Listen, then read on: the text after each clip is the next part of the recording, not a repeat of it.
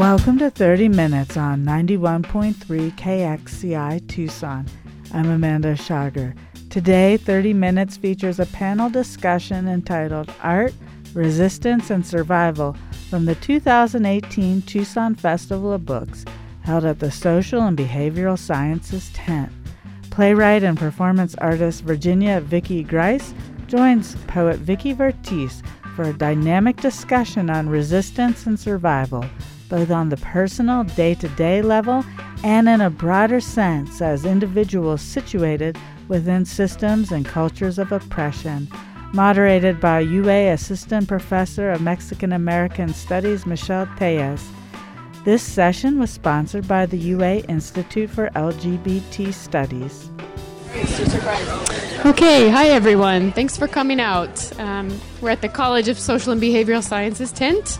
We have a wonderful discussion lined up right here, sponsored by the Institute for LGBT Studies. So we're very pleased to thank them here. So without further ado, I'll turn it over. Thank you very much for coming. Hello, welcome. How are you all doing? It's been a beautiful afternoon, yes? So my name is Michelle Tellez. I'm a professor in the Department of Mexican American Studies. And it is a huge honor for me to be on the stage with these two brilliant thinkers, writers, and human beings. So we're going to just have a simple conversation today as a way to help us think through their palabras, their words, their thoughts, their experiences as it relates to the title of this conversation. So today we have Vicky Grice, the author of Your Healing is Killing Me. And then we have also Vicky Vertiz here, author of Palm Frond with its throat cut. Such a chola title. So they're both award-winning authors and thinkers, and so it is really an honor to sit with them today. And I'd just like to open up the conversation really thinking back to today's conversation, which is Art, Resistance, and Survival is the title of today's conversation. So really what I wanted to start out with is for them to both respond to the concept of art, resistance, and survival through their experiences. Who wants to start? Art, resistance, survival.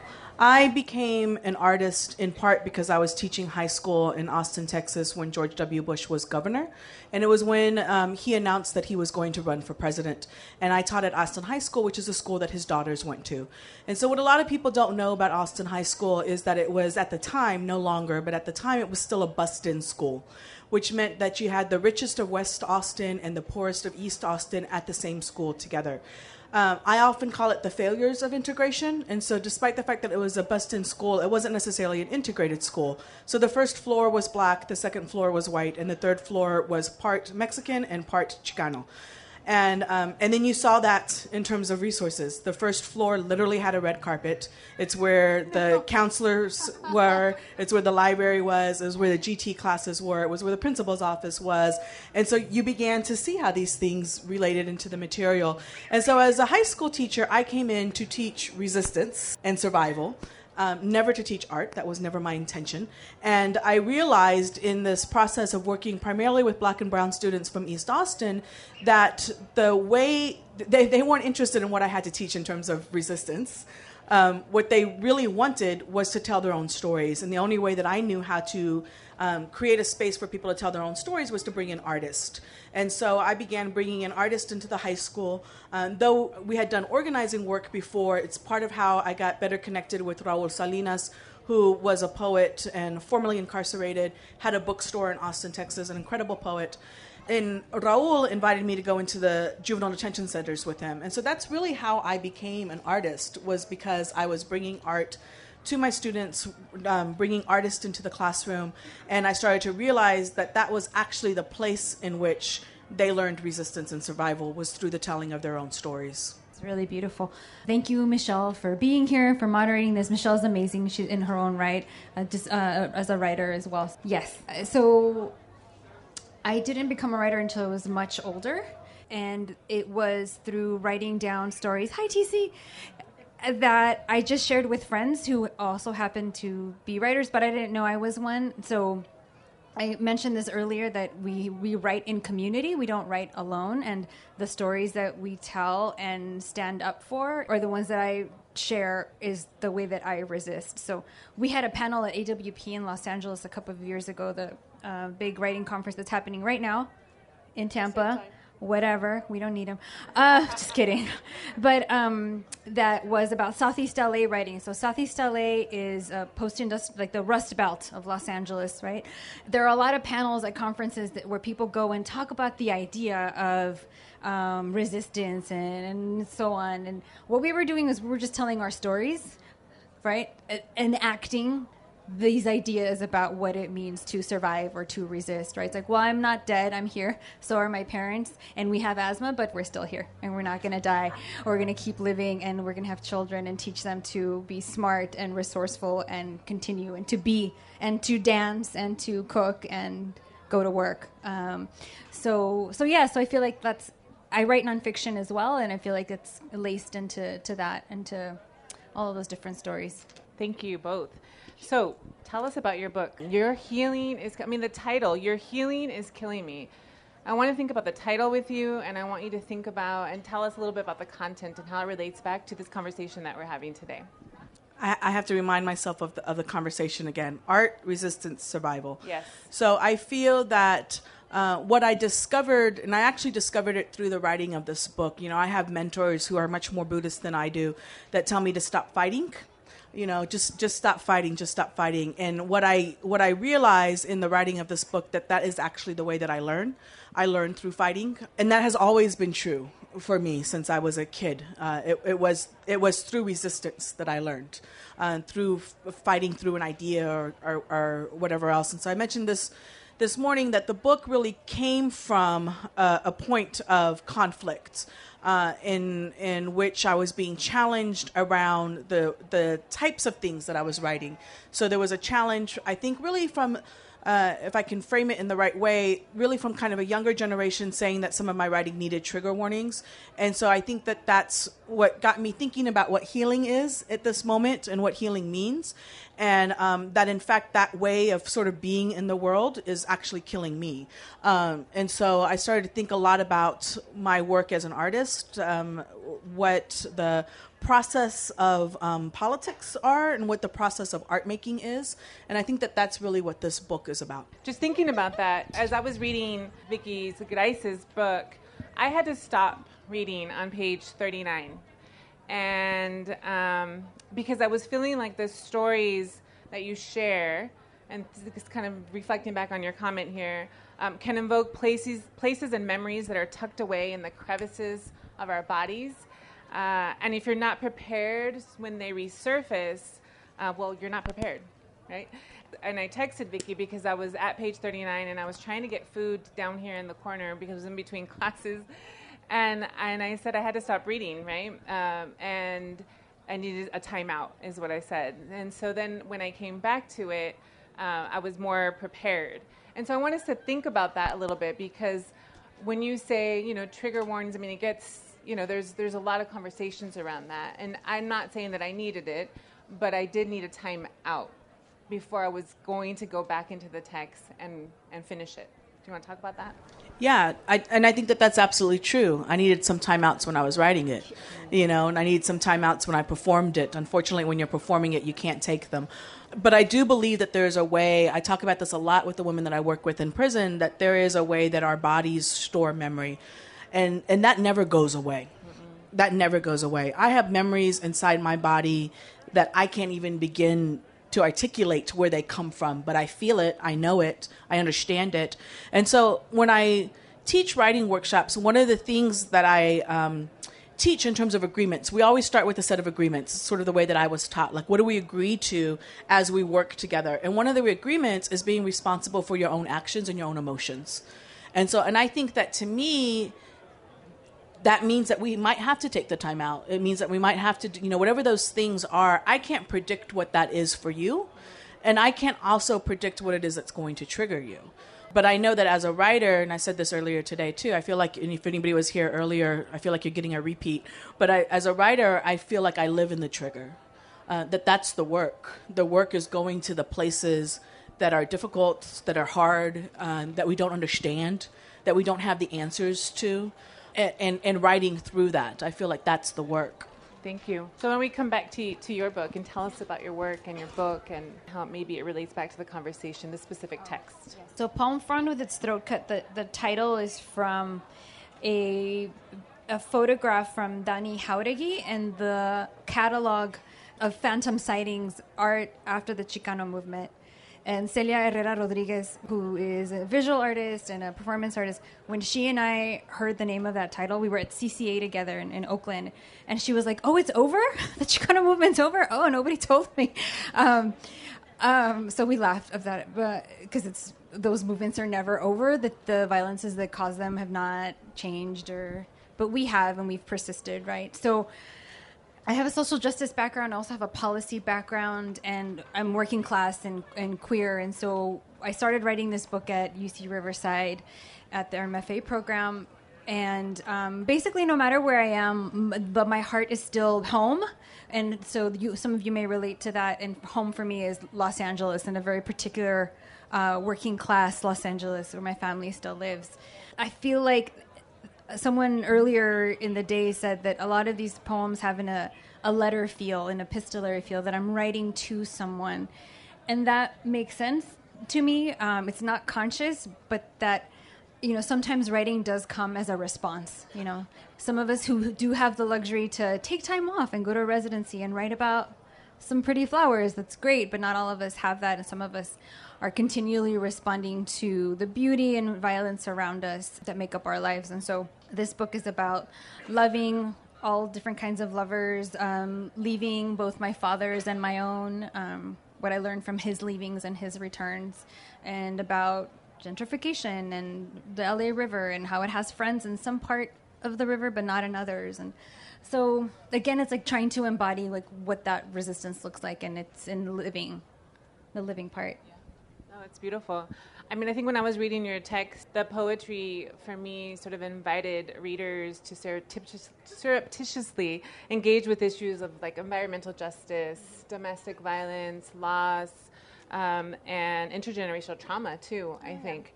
And this is all through this really incisive lens of Chicanismo, right? And then you, I think, embed like a lot of like a queer one. Yes. Cultural cues and wisdom, and you write. I don't know if I'm going to pronounce this right. Yek Siwat. In one of your poems, and I was thinking about, and it's. I don't know if this is what it's if that part is translated to "tú eres fuerte." Is the Yek part that "tú eres fuerte," like you are strong. And so anyway, so I was thinking about the use of Nawa in some of your poems, and I was thinking about in invoking that in that past. I'm thinking about how you're using it to respond to the present. So somebody wrote I'm forgetting her name now, unfortunately, wrote a really beautiful review of the book for the Los Angeles Review of Books, and in it she quotes the notes part where I refer to that poem, and I say that I am aware that my Nahuatl is broken and that the broken parts are what matters, right? I know that, and I accept it, and there's more to it than you just pointing out that it's not right. There's so much more to that, and that's all you see. I'm so sorry for you that your life is so limited. You can only see what is wrong. So, yeah, I mean, I kind of feel like that's what I stand for, like, over and over again. It's like there's so much more than what is wrong. And so my mom, so many of our Mexican heritages are mixed up, but there are very strong indigenous nations that have not interacted or mixed and are present and alive. And so, but my mom was part of the more, mixed side and got to learn Nahuatl because her family had a small general store. And so her Nahuatl was interactive and transactional, right? So it was, but it was also social, obviously. My family is super, super social. And until I met them in like 94, I was like, oh, this is why I like to dance, because these people are crazy. And they're also crazy. So it's like, oh well. So I've picked up some Nahuatl from her, and then, of course, have pieced it together with what I want to say. And that story, in particular, that poem, is about a friend who had been sexually assaulted in high school. And I had a very fraught relationship with her because she had wanted to beat me up not just like a year before, right? So I was like, there's so many things on top of other things, and I'm just trying to survive. And so was she, and probably so was that stupid-ass boy, right? But it's like, oh, we're just inflicting these things on each other over and over again. So siwat means women or female, right? And then I think yak means strong, but I could be wrong because my nawat is broken, and that's okay. Thank you. You are listening to remarks made at the 2018 Tucson Festival of Books from a panel entitled Art, Resistance, and Survival on 30 Minutes, 91.3 KXCI Tucson. So I think also in both texts, you both in some ways invoke education, right? And so for Vicky Grice, it's about really recognizing that the institution doesn't hold the answers to our freedom and our liberation, right? And for Vertiz, one of the most beautiful lines that you wrote was in response to, it's like the poem called How Can You Live?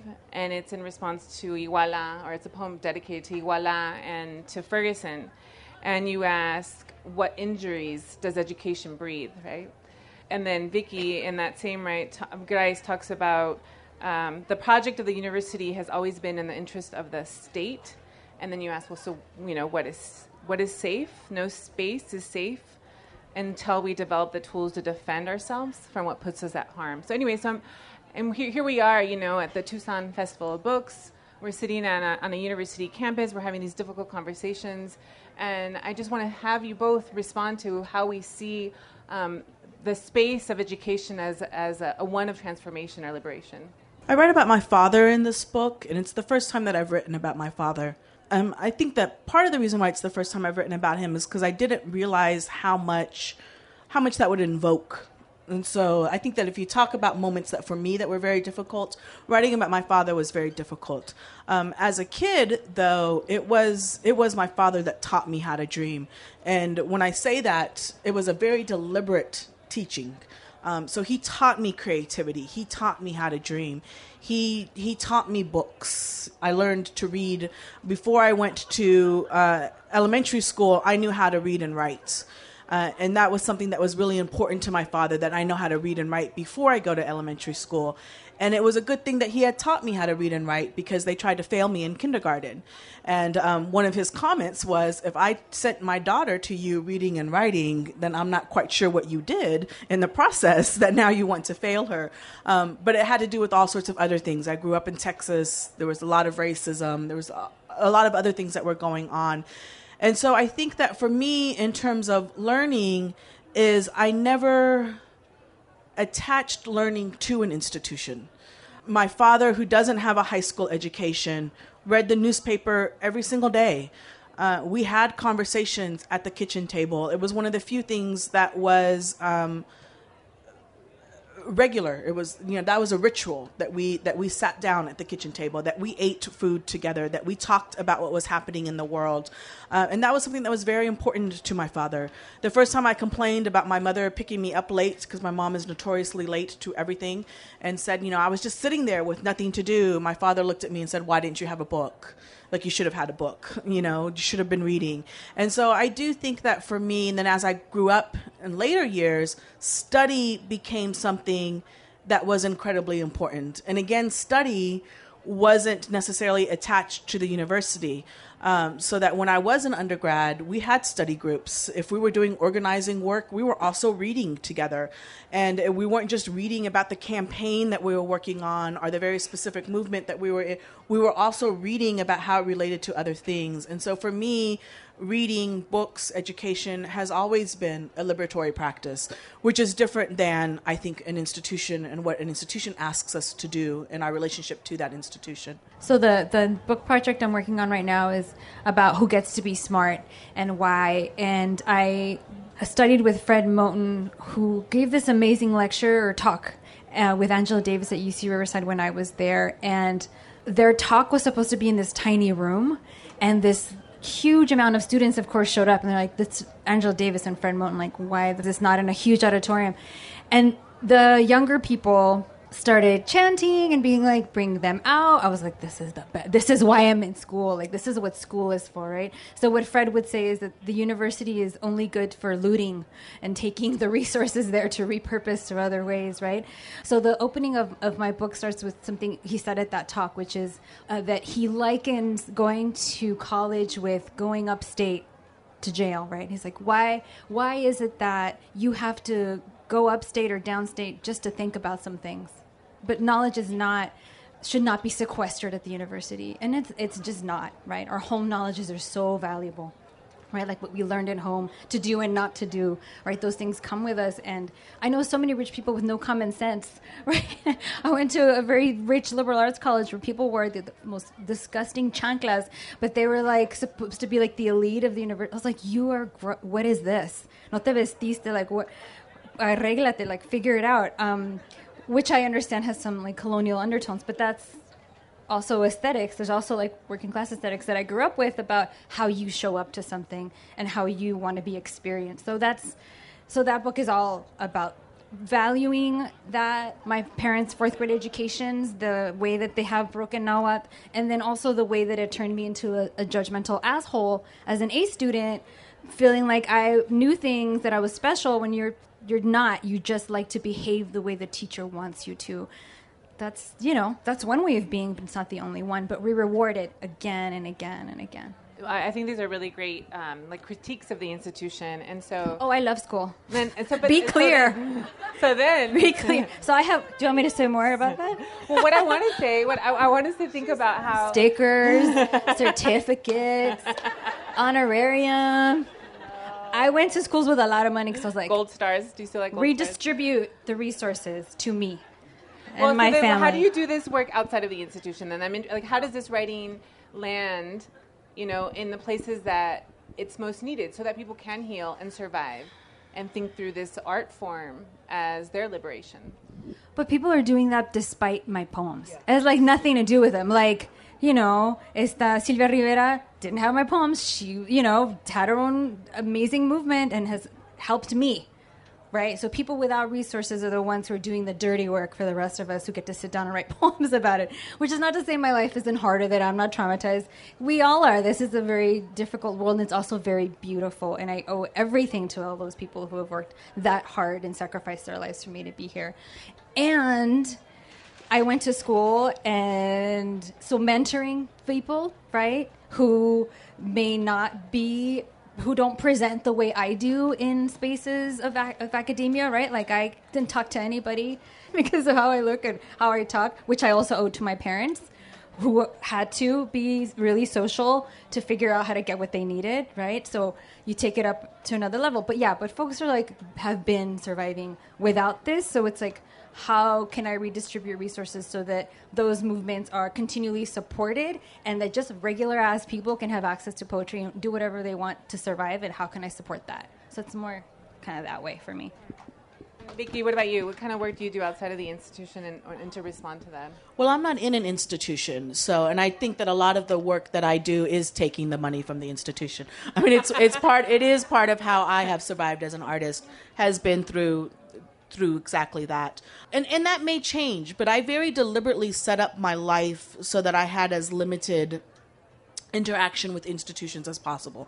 And that was a very deliberate thing. It's made a lot of things a lot harder for me, and it's made a lot of things a lot easier for me. And so one of the things that's been easier is that I don't have a mandate to complete something a certain way by a certain time for my job. I don't have those types of pressures in my life. I have other types of pressures, but not those. I think with this book, one of the things that I've started to do is, and I agree, people have been doing the work long before we were here, long before we were after. Our poem is not a movement. Our poem is a poem. Our story is not a movement. Our story is a story, which doesn't mean it doesn't have value or it's not important or any of those other things. But I think that there's this way in which we're trying to attach art and meaning, as if aesthetics doesn't also have value. But so one of the things I've been doing with this book is I initially started to tour it. And so I was going and doing readings from it and that type of thing. And to be honest, I get bored fairly quickly. And so after a little while, I was starting to get bored. I just didn't want to do that anymore. And so one of the things that I've started to do now, and it was actually inspired from the Undercommons with Fred Moten. We were reading the Undercommons as a group publicly in a public space.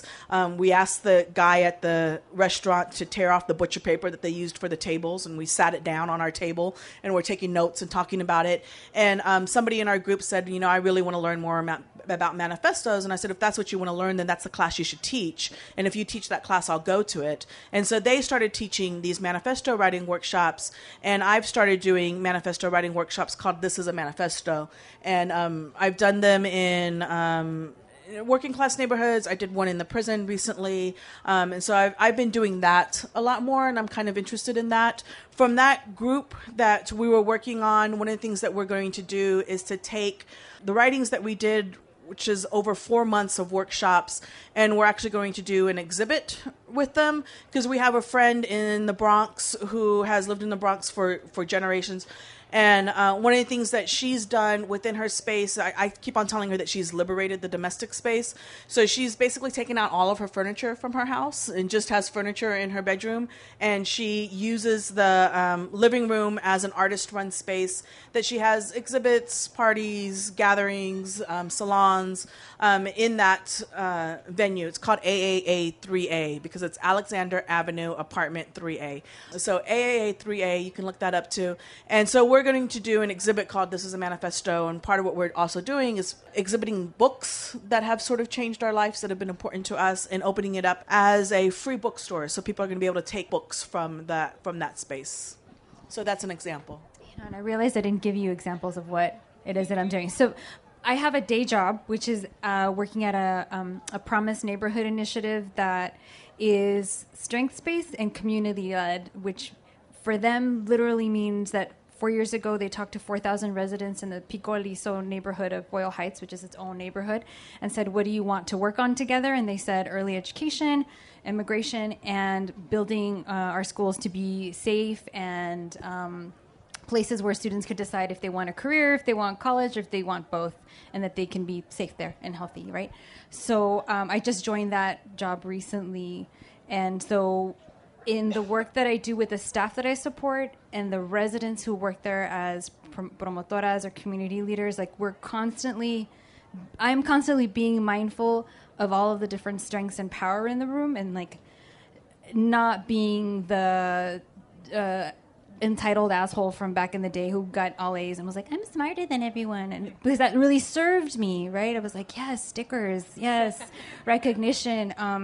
Because I've been able to study at the university with Fred and be like, oh, right, so there's so much more than that. And the imagination of people who don't have resources are the ones that give us our art and culture and our dancing and our food and all these other things. And so I'm trying to be conscious of the equalizing power in a room and knowledge. And so that's kind of like a practice that I have in a room now at work and then in the world. And then when I teach, I try and the pedagogy, the approach is that too. It's like everyone has something to say. Everyone in here is valuable. So let's say what we need to continue.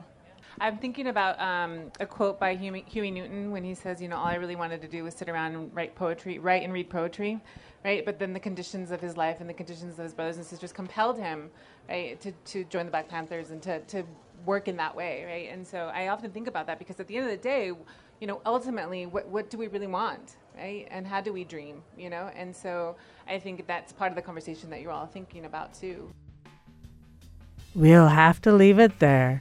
You've been listening to a panel discussion entitled Art, Resistance, and Survival from the 2018 Tucson Festival of Books held at the Social and Behavioral Sciences tent.